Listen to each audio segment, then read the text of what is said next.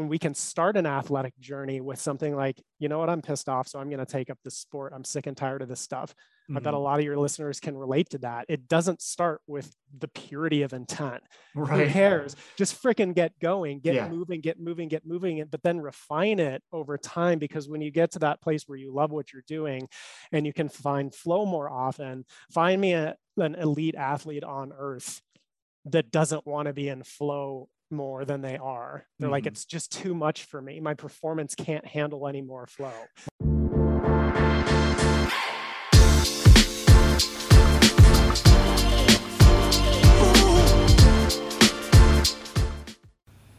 This episode of the Smart Athlete Podcast is brought to you by Solpri.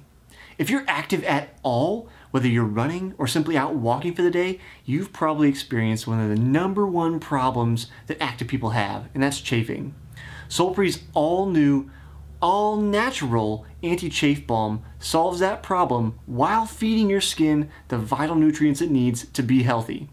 If you'd like to stop chafing once and for all and treat your body right, go to Solpri.com to check out the anti-chafe balm today. That's SOLPRI.com. Welcome to the Smart Athlete Podcast. I'm your host, Jesse Funk. My guest today, much like me, so we're going to have a lot of good conversation and love between us today, I'm sure, is a serial entrepreneur. Unlike me, though, he's a swimmer with multiple national championships in USA Master Swimming to his name. He's an author and speaker focusing on sports psychology and performance optimization. Welcome to the show, Brian Bergford. Thank you, Jesse. I appreciate it, my friend. I'm pumped to be with you, dude. We're going to have a good time. It's going to be great. I've had kind of a nice day today in that both my guests, we could talk a little bit about kind of the mental side of sports and different issues coming up. With you, we're going to talk about probably a little bit different things. I talked to my previous guest. But it's something that I think about probably more than the average athlete. Maybe not as much as you do, but it seems like a component that we just like to ignore. You know, we focus on the like, how many reps can I do? Or, you know, like how fast can I do 100 in the pool or whatever that benchmark for your sport is. Like, that's the discipline. You know, I'm going to focus on the physicality. How do I, do yoga or massage my legs out to recover faster? How do I affect the physicality of me? But then we like just ignore that there's this large organ that's essentially the engine running everything. And we just try to hope it's fine, hope for the best. Am I on point? Is that seem to be the kind of common trend with people you talk with, or am I off the mark? You're definitely not off the mark. I think that the further along people get in competition and the more they're approaching their potential or they're really pushing the envelope, the more they start to appreciate and realize it and give it the credit that it deserves. But yeah, by and large, it amazes me that it is largely ignored or just downplayed the role of its importance. I'm like, were you really going to go train for 6 or 12 months or even longer? And then at the last moment, you're going to like choke because you didn't home your mind and get it dialed into where it needs to be and have the infrastructure in place so that psychologically everything is aligned and it's going to propel your performance forward. Like that piece is crucial because it really is the make or break. Most athletes train, right? Like they get out there and they do their thing and they put in the reps, yada, yada, yada. That's not so much the problem. It's the mental discipline. It's understanding the components of that, and that, you know, we're connected on all areas of our lives, and our psychology and all these different facets affect one another, and well, let me put it this way. We can compartmentalize, but things get leaky eventually. And it really, really, really needs to be attended to. It's like if you have a house built and you're like, oh, it's fine. You know, we only have mold in like 1 or 2 of the rooms, but that's going to get into the ventilation. It's going to get all over the place and it's going to become a problem sooner or later. You might get away with it for a while. And some people do. Unfortunately, that's generally when a lot of people look for help, is in a reactive state because they had their rear end handed to them. I always appreciate it when people get out on the front end of things and they're proactive in their approach and seeking out coaching and insight and making sure that they're giving it due attention. I have to look this up. I was hoping you were going to keep talking. So you reminded me of talking about being proactive and getting ahead of it. Like it's so easy. And I've had a number of injuries over the years, and I'm dealing like a little Achilles thing that we're taking care of. At the moment, it's so easy to like get hurt, whether it's psychologically or physically, and then, okay, now we'll deal with it because it hurts or something went wrong, instead of dealing with it beforehand and being preventive. I was trying to look up this episode number. It reminded me of when I was talking with podiatrist Mark Gallagher. It's episode 125. So, on the day-to-day, he deals with rehab for athletes, right? Mm-hmm. And we were talking about how the hardest sell for him is like a maintenance program. Once you've, dealt with the issue, physical in his case, actually maintaining it so that it doesn't happen again. I would imagine the mental component's probably similar, right? Or being preventive, it's like maintenance, right? It's doing things before anything's ever wrong. Before you have a breakdown on the side of the road. Yeah, for sure. And the guy I use for body work is absolutely phenomenal. He's a magician. I've been going to him for years. But that's something that just like clockwork, right? I go in and it's always preventative maintenance. And because of that, I very, very, very, very seldom, maybe once every 2 years at most, am going in because of some kind of an actual injury or something that approaches an injury, because it's keeping up on that stuff. And it's just a different mentality. It's a different way of looking at it. It's not wrong to wait until something goes wrong. It's just the recovery process is going to be a lot longer. And you have those huge peaks and valleys, and it's really exhausting. It's the same thing with the mental training. When you were talking about being proactive and that type of thing, it reminded me a lot of, there's more focus now on just at large in society, mental health. I'm like the proactive end of that. You know what I'm saying? It's like we have a lot of focus on, hey, when the crap's really hitting the fan and you need to go see a therapist because you're about to have like a psychotic break, maybe the time to get a little bit of help is proactively, right? And what I do, like, I'm not a therapist in like that sense, certainly, but I'm a coach on the front end. I understand psychological principles and what it takes to build a robust psychology so that you can go out and be aligned with your goals and your dreams and all those types of things, and making sure that then you have a system in place that you can maintain the proper state of mind and stay in the right headspace so that you can be on top of your game and you don't wait until something breaks down. And it's a lot of ups and downs. Some people with the psychological training, it's very similar to yo-yo dieting, and other people are right on top of it. They stay really, really close to where they need to be basically all the time. I mean, it's interesting because for me, just my body and body composition wise, everything like that, I stay within like 2 pounds max of where I'm going to be on competition day, like 2 pounds outside of my, like where I'm supposed to be at competition, or like outside of body fat percentage, I might get like 1% out of that max, because it's just so hard to up and down, up and down, up and down. And some people, maybe they just enjoy the drama of it. I don't. And I love working with clients that are out ahead of it, because you look at the compounding effect of having a maintenance program, and a maintenance program also that's on the cutting edge, and you're really looking to dial things even tighter and tighter and tighter. It's that compound interest over time. It makes such a huge difference. So it's not just a difference in approach, it's a difference in ultimate long-term outcome and sustainability for an athlete. I kind of wonder about whether it's, so I like to, so this is my own personal views on psychology. Like you, I guess I don't know if you double majored. I double majored. One of my undergrad majors was in psychology, because I'm interested in people. But I tend to think of, like, when we think about clinical disorders, I like the description that they are like an exacerbation or an overblown scenario of tendencies that we all have. So it's like something that we all do, but then it's taken over control. It's becoming way larger in terms of processing power than needs to be. And that is hence the dysfunction. So given that train of thought, in regards to the maintenance thing, I wonder, like, if thinking about athletes, whether it's simply a subset of the same mentality where, like, people will go through their lives and not work out, not do anything, have health problems later, and then be like, oh, now I got to take all this medicine to deal with this problem.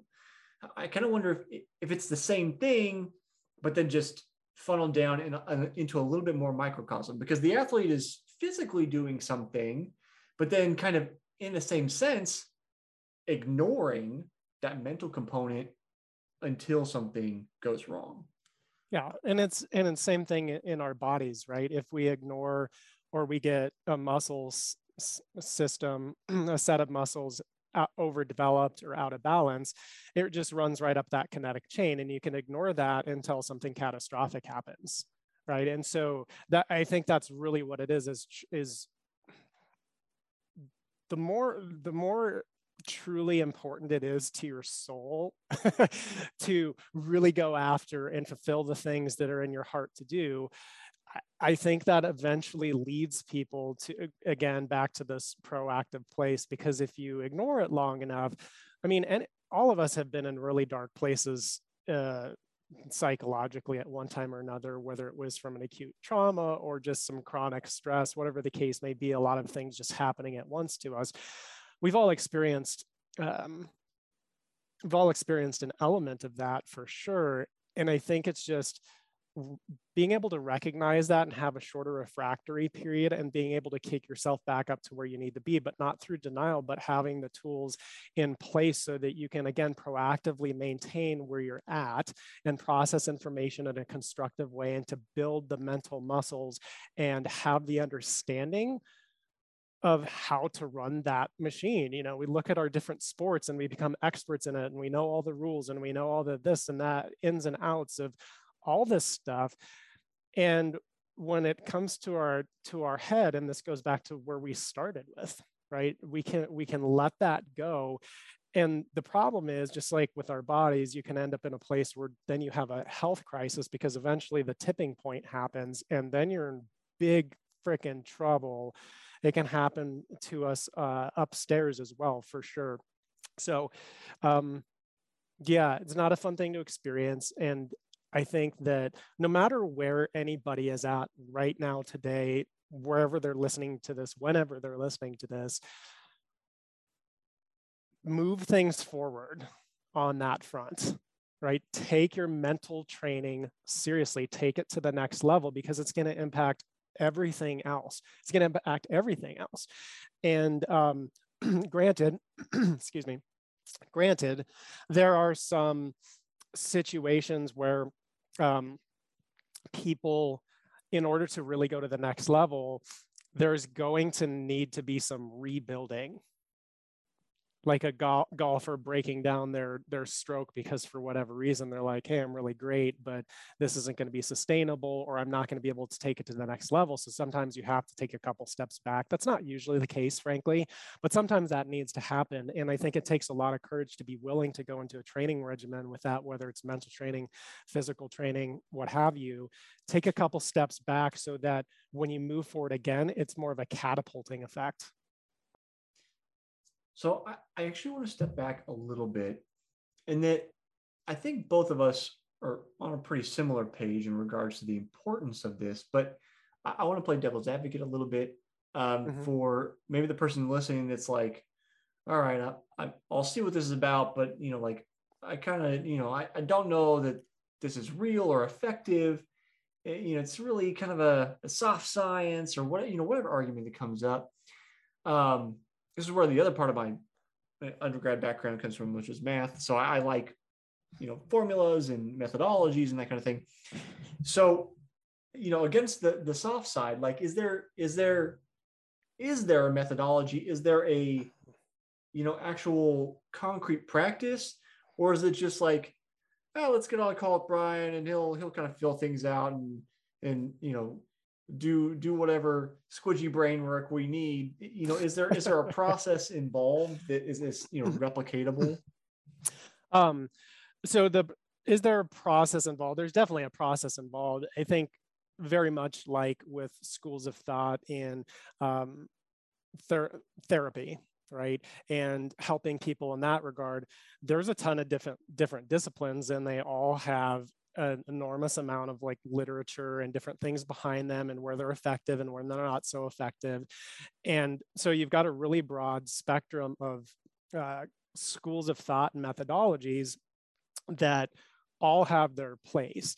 And I tend to just be one of those people where I have, just from a philosophical standpoint, been very agnostic with regard to methodology, because at the end of the day, nobody gives two craps about my philosophy about mental training. What it really comes down to is what they need as an individual, and pulling from all these different schools of thoughts to be able to develop a plan that actually makes sense for them, because we all have different natural aptitudes, and we have different ways of processing information in the brain, and we have just everything, right? From the most basic levels, are we more kinesthetic learners, right? Are we more like auditory, to way more advanced things? And so there's a lot of elements, and I think anybody that's listening to this knows the psyche is fairly complex, right? We think I live with me every day, I should kind of know what my deal is. And then we have something happen in our life and it pops up, and it's like, I don't, like, what the hell is going on right now? I shouldn't be puzzled. I live with me more than I live with anybody else. And so there's a complexity to it. And I guess what I'm getting at is I think that there's validity across a lot of different methodologies. And so I don't subscribe to any particular one, because when I'm hopping on the phone with somebody, I'm just trying to figure out, where are you at? What do you want? Why do you want it? Why is that important? What's beneath it? And then how are we going to intelligently build something out that, first of all, it's going to be compelling to you?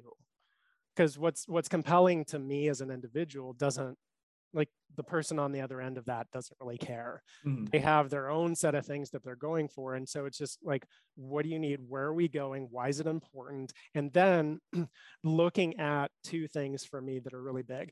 One is because this is what I really work on building from the outset. We kind of strip things down. We understand, we have clarity around where the person's at, and then it's psychological architecture, right? Like, I'm architecting and helping work with the person to build that out based on where we're trying to go, not based on what's most beautiful, whatever. It's like, what are you doing? And then we go into laying the psychological infrastructure, which is really over time a process of conditioning that and building that system out and making it more fine-tuned. So there needs to be some flexibility in everything that I do with folks, because stuff changes over time. And then, 2 months from now, that person's not going to be in the same place, and we're going to need to adapt. So I want a very adaptable, very, just adaptable, easy to change, flows with what's going on, but has a base and a core of a system that hits on all cylinders for them. Like, what are they most motivated by? Like, what are they moving toward? What are they trying to avoid? What is their larger why? What are their motivations versus their motives, as an example? So I'm throwing a lot out here, but this comes back to some of the methodology I was talking about. One example is, there's a lot of things that, I guess I can use myself as the example, that motivate me when I'm going to practice every day, when I'm putting in the repetition, etc. There's things that motivate me that are very surface level at times, and very shallow and kind of selfish and stupid. And I feel silly even saying them out loud, but sometimes it's just like beating the person next to you and being like, what? Right. Mm-hmm. But it's funny, because I actually love people. I love the people that I train with, because they make me better. Mm-hmm. And so even though I might use that momentarily as a motivation, that doesn't have a very long shelf life. Right. because I don't personally really care about beating other people. In the moment, it might motivate me. Sure, I'll use that temporarily, but long term, my motive is what's most important. What's the bigger, grander picture? Because we as athletes, if we're going out and doing something, if we're really going to put our, the pedal to the metal, there has to be something that's compelling, that's long-term, that can keep us in the game to where it can be a lifestyle that we can keep going and have that perpetual motion. And it's not put gas in the tank and then it just burns off, put in the tank and it burns off. It's just, we have a clean burning energy and it's just always there. And we might have little dips here or there, but over the long haul, our motives, our bigger whys are so freaking strong and important and central to who we are as individual, our identity, that we couldn't get off the train if we freaking wanted to. So that's a quick little example. I don't know if I hit on anything you actually wanted me to touch on, but that's what came to mind, dude. Yeah, no, you're cool. So you're describing what, like, I often talk about, or semi-often talk about, if you the listener have been around it for any amount of time at all, you've probably heard me talk about this. I refer to it as a bag of whys. Because I'll say pop culture references like, you need a grand why, just the one thing that's going to propel you forward each and every day. And maybe it's simply personal experience that jades me, but I don't think, no matter how grand that one singular why is, that it's enough. It's not. And as you're describing it, now I'm like, I almost feel like I need to change my analogy to like a pyramid of whys, where, like, your base layer is those big overarching, like, these are the foundations of what it is. It's almost like a weird Maslow's hierarchy of needs, or like, it's turned on its head though, right? Where, like, the base is through like self-actualization. And then the higher up you go, the smaller ones that aren't very sustaining, that's like feeding the ego. I want to be, this person. It's the just flip Maslow's hierarchy of needs on its head, basically. And then you've got, the kind of the principles of the whys you need to build. And that's, I guess, although, shelter and food are at the base of his pyramid. And if you needed that and were a professional athlete, that's probably a pretty good why. So it doesn't quite work, but it could be. It's sort of like in Cinderella Man, where he gets asked, what's different that time? He goes, now this time I know what I'm fighting for. And what's that, Jimmy? Milk, right? Like when the stomach hits the backbone, you're right. And so it's interesting though, because for a lot of us, I think that bigger base of the big why, a lot of times that's something more on a deeply, almost at times, spiritual level. And all the stuff up top is like little piddly stupid stuff, like the way you put it was very interesting with the ego. And one of my personal fascinations is like dipping in it, like having a foot in different worlds, right? I'm endlessly fascinated by spirituality and that aspect of things, but it's an interesting subject when we come to athletics, because it seems so flitty and intangible. At the same time though, like that's where we as human beings, that's where the real power source comes from. That's where the sustainability, if we really look at the deepest level, that's kind of our roots. And then there can be a bunch of stuff on top of it. And I think one of the big pieces, at least for me and the people that I work with, to maintain the right type of perspective and balance is understanding the game that we're playing in the moment, and potentially using something like the ego, but that's a very fine line to walk, because it can start to turn around and it can start to use you very, very easily.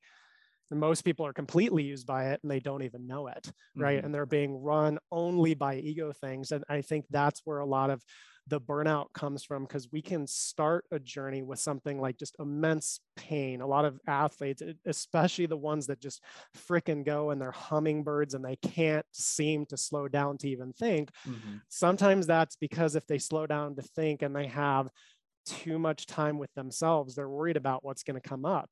And that stuff is important to deal with, frankly. But I think looking at something like a clean burning fuel, which would be more of the spiritual side, right? And then there's the not so clean burning fuel, but we get quick energy from it. And that's things around the ego, but it becomes caustic over time, right? You can't, as an athlete, only live on sugar. Right. It's like nitrous, like it gives you a boost, but if you do too much, it's going to blow your engine up. It's going to blow your engine up. Like stuff is, I don't know a lot about cars, but I remember in the first Fast and the Furious. That's about the extent of what I know. So my uncle races cars, and that's about. He's like, you fried the piston rings because you used too much NOS, right? Yeah. And it's true. Being cognizant of the fuel that we're using, and it's fine if you just want a short burst thing and you're just going like, I just need to run this 5K real quick. That's fine, whatever. But if you want to have any type of an athletic lifestyle type of a journey, we have to get a lot more thoughtful about how we structure that kind of thing and where we're coming from. One thing I wanted to ask you about, and it came from, so last week I was talking with Sarah McMahon, and we were talking about mental health, and she, like many athletes, particularly female athletes, went through an eating disorder, somewhat pushed on by some of her coaches who kind of like focused on her and her teammates, like bodies and appearance. There's, that made me think about, in part that ego motivation, like I look good or whatever, along those lines, I'm thinking about, it seems like maybe I talk about mental health with women more often, or they stick out to me. Thinking about Vanessa Raw, who was a former pro triathlete for Great Britain, how when I talked to her, a lot of her career was focused on being injured and being pushed by our coaches. Some of it is a subset of the people that I get to talk to, but I'm sure there's a larger application. Like, it seems like these people, the ones I get to talk to, so maybe it doesn't apply to you, the listener, but I would say it probably does, since you're listening to this kind of podcast. They have enough motivation. Like, it seems redundant to push people harder down this path of like, work harder, push harder, go harder, when it's like they already have enough intrinsic motivation, right?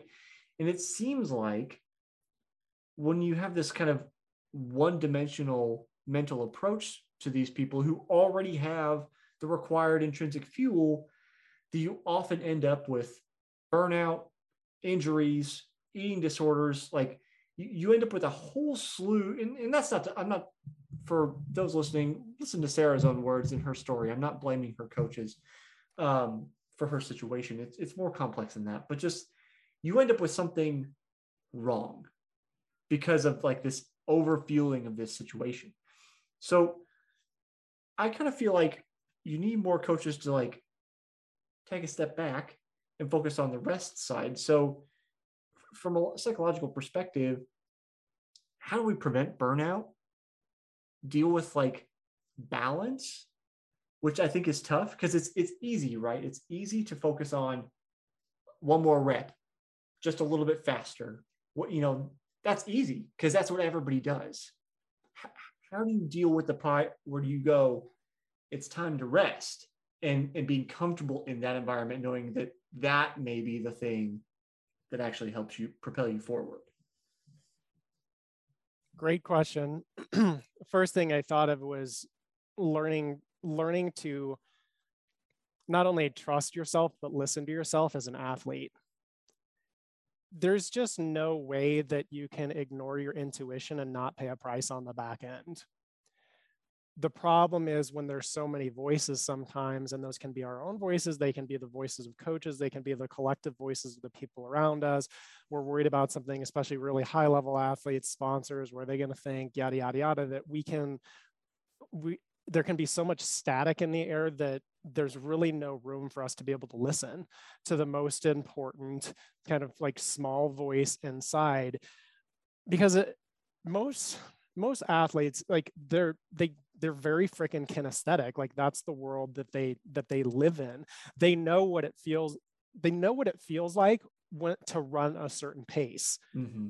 Right? Like I know what it's like to swim a certain pace. Like I could have no clocks and just like, here, go swim. And based on just how I feel during that, I'm going to come in within a second, you know, on 100 or 2 seconds on a 200, which is a pretty good guess with no Mm-hmm. outside clock. So I think one thing is obviously fostering awareness, but there's a broader picture of listening to and trusting intuition and being willing to speak up about it as well, because we can be pushed to do unhealthy things by people even with great intentions, wonderful intentions that want nothing but the best for us.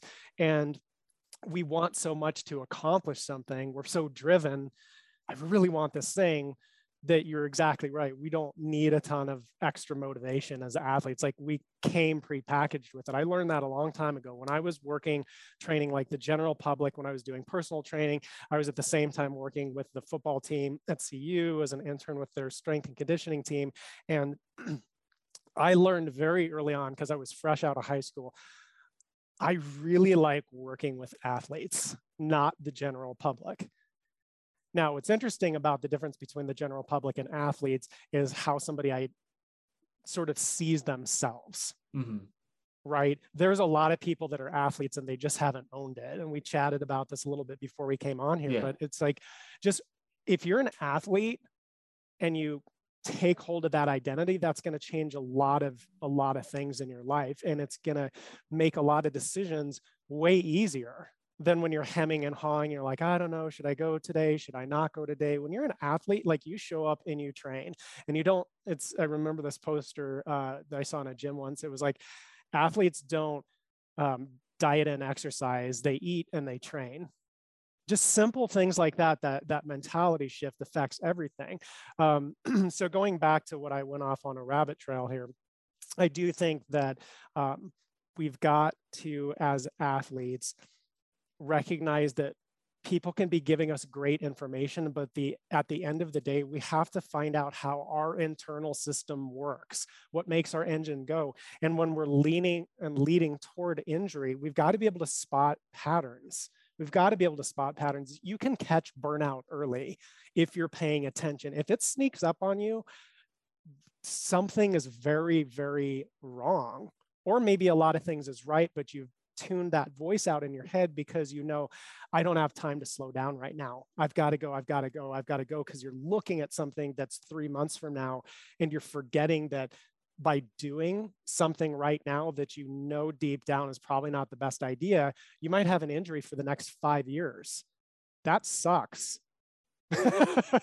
Yeah. That's a tough pill to swallow. So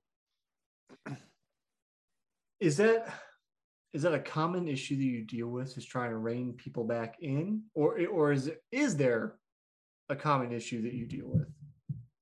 That's a great question. One thing that I find endlessly fascinating is that most of us don't know truly why we're actually doing what we're doing. Mm-hmm. And maybe we do subconsciously, but it is not in our conscious awareness. And so we have all these reasons that, like, I'm training for the sport, why I want to reach my goal, et cetera. And we don't even really know what's going on behind it. And that's one reason things can get a little bit of out of whack on the back end. Yes, I tend to deal with people that can certainly overdo it.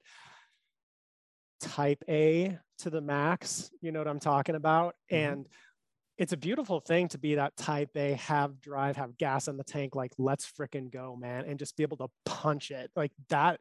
Those are my kind of fricking people, you know. It's like exciting for me to even think about it.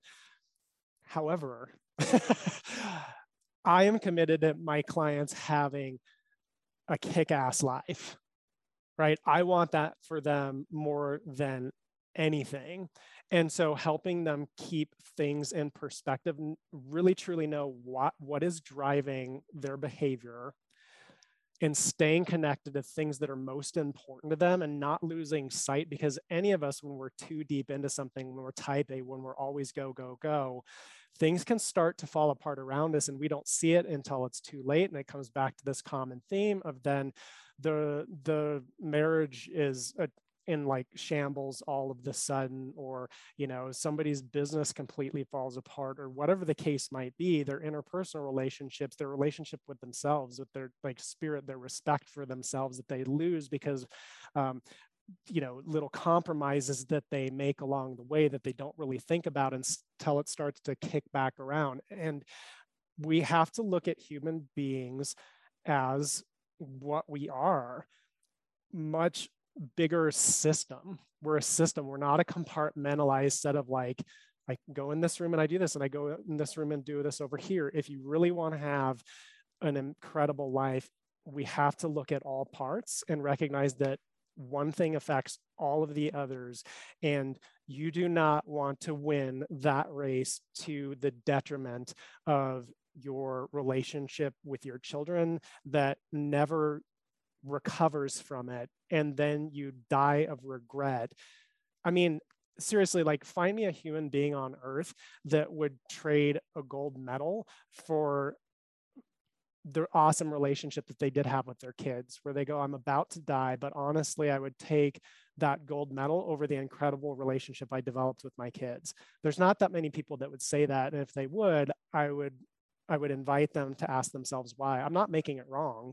It's just interesting that we would put something way overvalued to very close, tight-knit relationships. So those are some things that I want people to be thinking about, that I want to be thinking about as a coach, because I think it's a responsibility. And sometimes it's hard because we get into that place where we too want the person to win so much that we can get a narrow focus with them. And I think that the ability for us as coaches, we're much better coaches when we can keep some appropriate separation and not get sucked into a client's story and their situation so much that we don't serve them the best way possible because we're in it with them too. So I see that as a huge responsibility and a privilege for me with everybody I work with. What I think is interesting and maybe difficult, probably depends on the person and how much time they've spent with themselves and their thoughts and, you know, hard truths and whatever, is diving into that deep motivation, right? You know, I've tried a number of different like motivational styles over the years. I remember my freshman year of college, right before conference, my girlfriend had broke up with me and I was like heartbroken. And one of the older guys who I ran with was like trying to like goad me about it and get me angry. And he was like, use that anger to run with. And I'm just like, anger is not fuel to run with. Like, so maybe it is for some people, it isn't for me. And maybe that comes from my martial arts background, or just like, you know, just, that's not like, I would rather be the calm within the storm rather than the storm itself. But just like, you know, like you said, do we know why, like why we do the things we do? I think for a long time, if you know, don't mind me being personal here, part of my motivation was like feeling like I was good enough, that I could be loved and accepted. And I, you know, express that through achievement. I don't think that's necessarily a uncommon story either. Nope. Right? Super common. You think if you have, you know, you have the things, the accolades, that, well, then people will like you. Well, that's, no, not necessarily. And probably not because of those things either. I think what I come back to is that, you know, we talked about my bag of whys, or maybe my new pyramid of whys, if I can change my metaphor.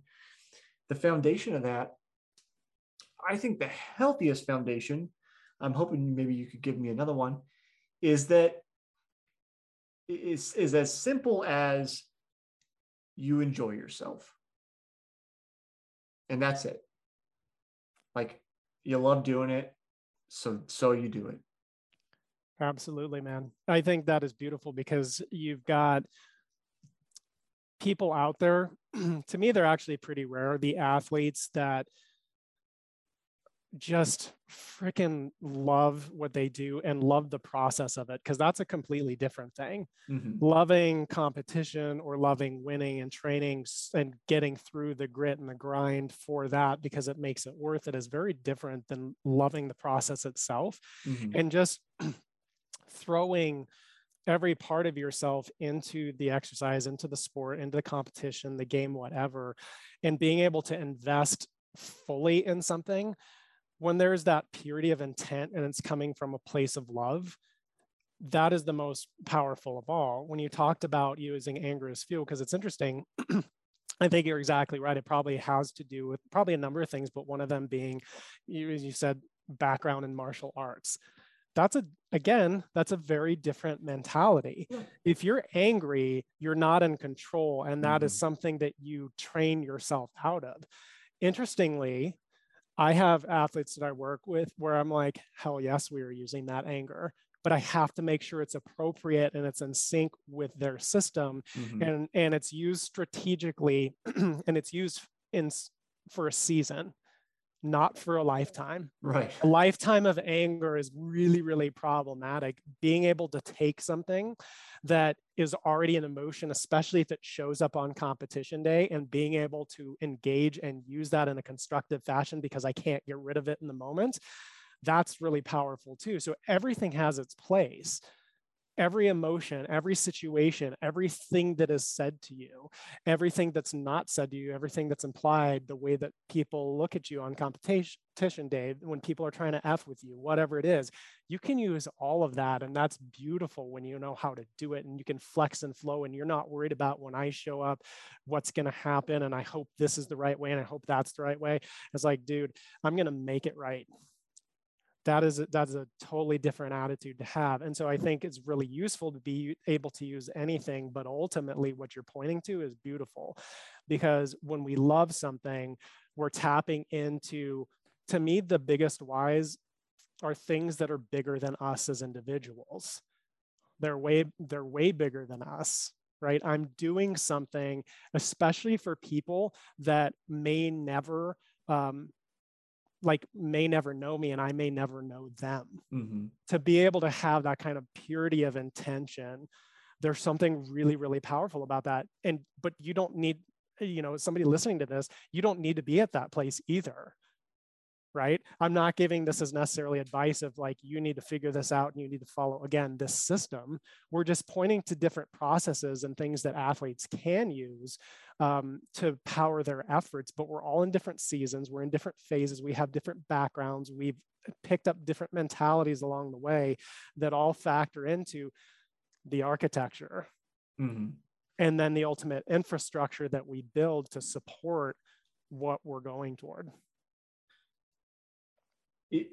So like when I ever talk about mentality, I can reference other conversations I've had, but obviously I can only speak from the life that I've lived. So I try my best to not make a projection on other people based on my values and experience, but there are some commonalities between our experiences.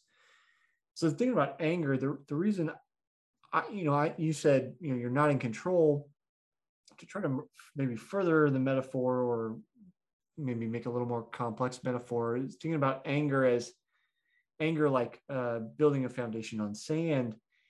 And the reason I think of it that way is because I see anger as a secondary emotion. Like anger is not a primary emotion. Anger is the expression of an underlying emotion that we want to hide.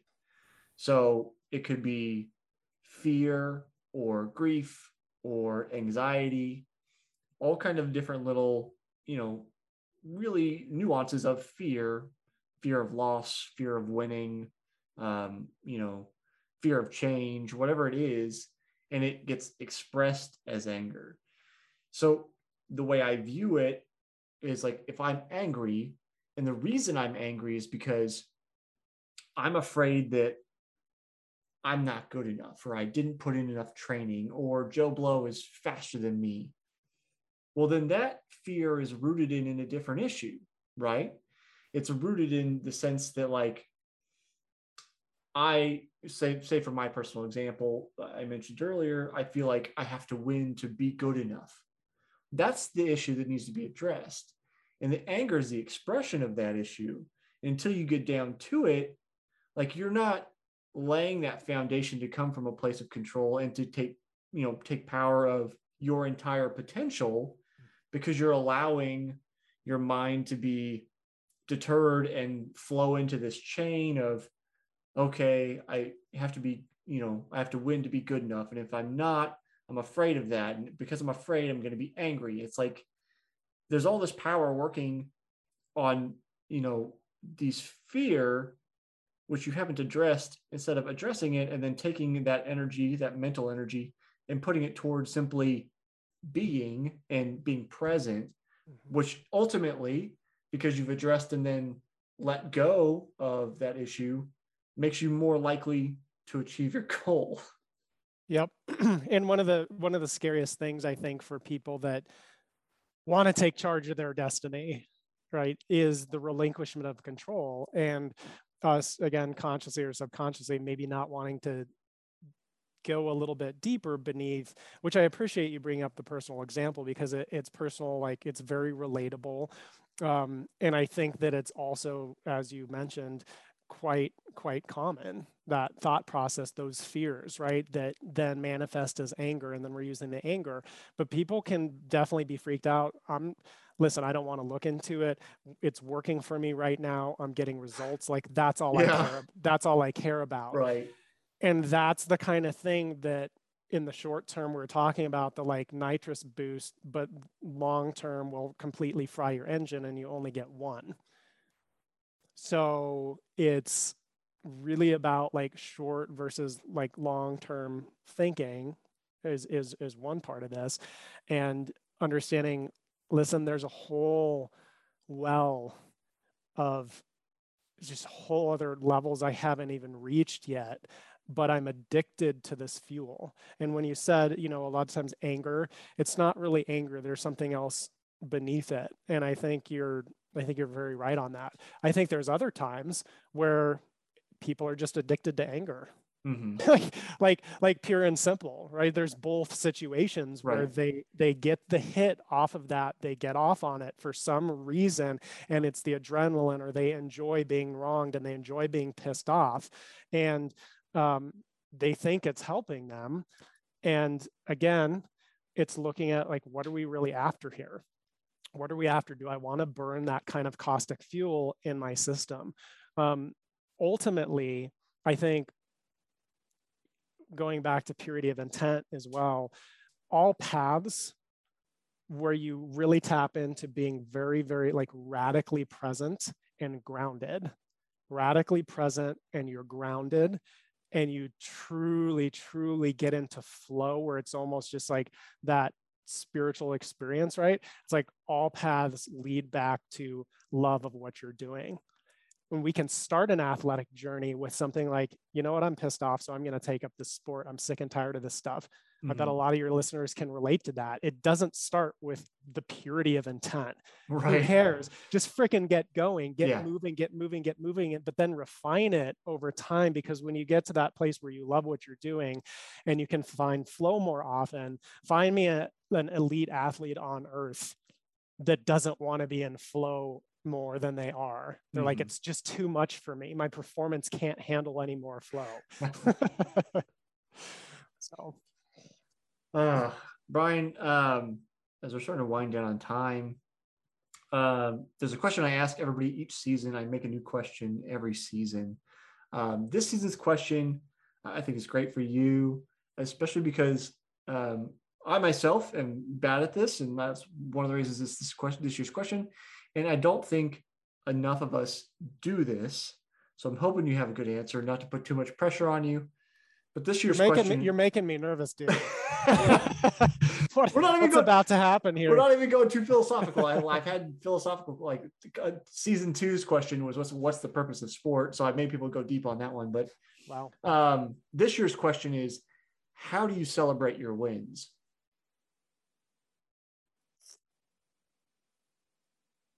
That's amazing question. I want to be thoughtful in my answer. How do I celebrate my personal wins? Sure. Or how would you suggest, on the other side too? So personally, how do you celebrate? And then since it's applicable, how would you help people find a way, I guess, maybe to celebrate wins? I think the biggest piece, honestly, is acknowledging and allowing ourselves to celebrate, right? And like freaking little things along the way. We think by starving ourselves sometimes of fulfillment and acknowledgement and victory. We think by starving ourselves, we'll get hungry enough that we'll want it even more. But if you've seen the film Pumping Iron, the documentary with Arnold Schwarzenegger and Lou Ferrigno and all that, I think it was Lou Ferrigno was talking about how, the problem is you're at the top of the mountain, Arnold. You're at the top of the mountain. And so, you're not hungry. And he goes, yeah, but I'm at the top of the mountain. And when I want the food, it's there. When he wants the food, it's there, right? So I think taking things in and having a system of celebration, honestly, where on a daily or weekly basis, especially for those of you and us who are hard on ourselves, having an actual set scheduled system where it's systematized that you are going back and acknowledging victories. I think it's great on a daily basis, but if you're not doing it all at a weekly basis, or you just keep a running tally of, you know what, like today, that wasn't a huge deal, but simple things, dude, like you paid for somebody's latte behind you in line. And then you don't even acknowledge yourself for that. And because it goes unacknowledged, it's not reinforced. And so it's hard to develop a pattern of that type of generosity as an example. So what is acknowledged and what is rewarded perpetuates itself, and like attracts like, and you get more and more of it. When we're beating up on ourselves all the time, all we get is more reasons to beat up on ourselves because we're not doing enough. And that is not a healthy space to be in, especially if you want sustainability. Maybe for short-term stuff, know the game that you're playing. Celebrate yourself, your victories, and acknowledge yourself and put it in a system. It's funny, like me personally, since part of it was a personal question, I have a planning session every Sunday. And one of the things that's in big, bold letters is celebrate your wins and celebrate your victories. And it's in big, bold letters. It's like highlighted. How many times do I almost? The only way it could be more obvious is if I had it in a flashing neon light. And yet, it's so easy to overlook because we're just thinking about the next thing and what do I need to do next? And what am I trying to do here?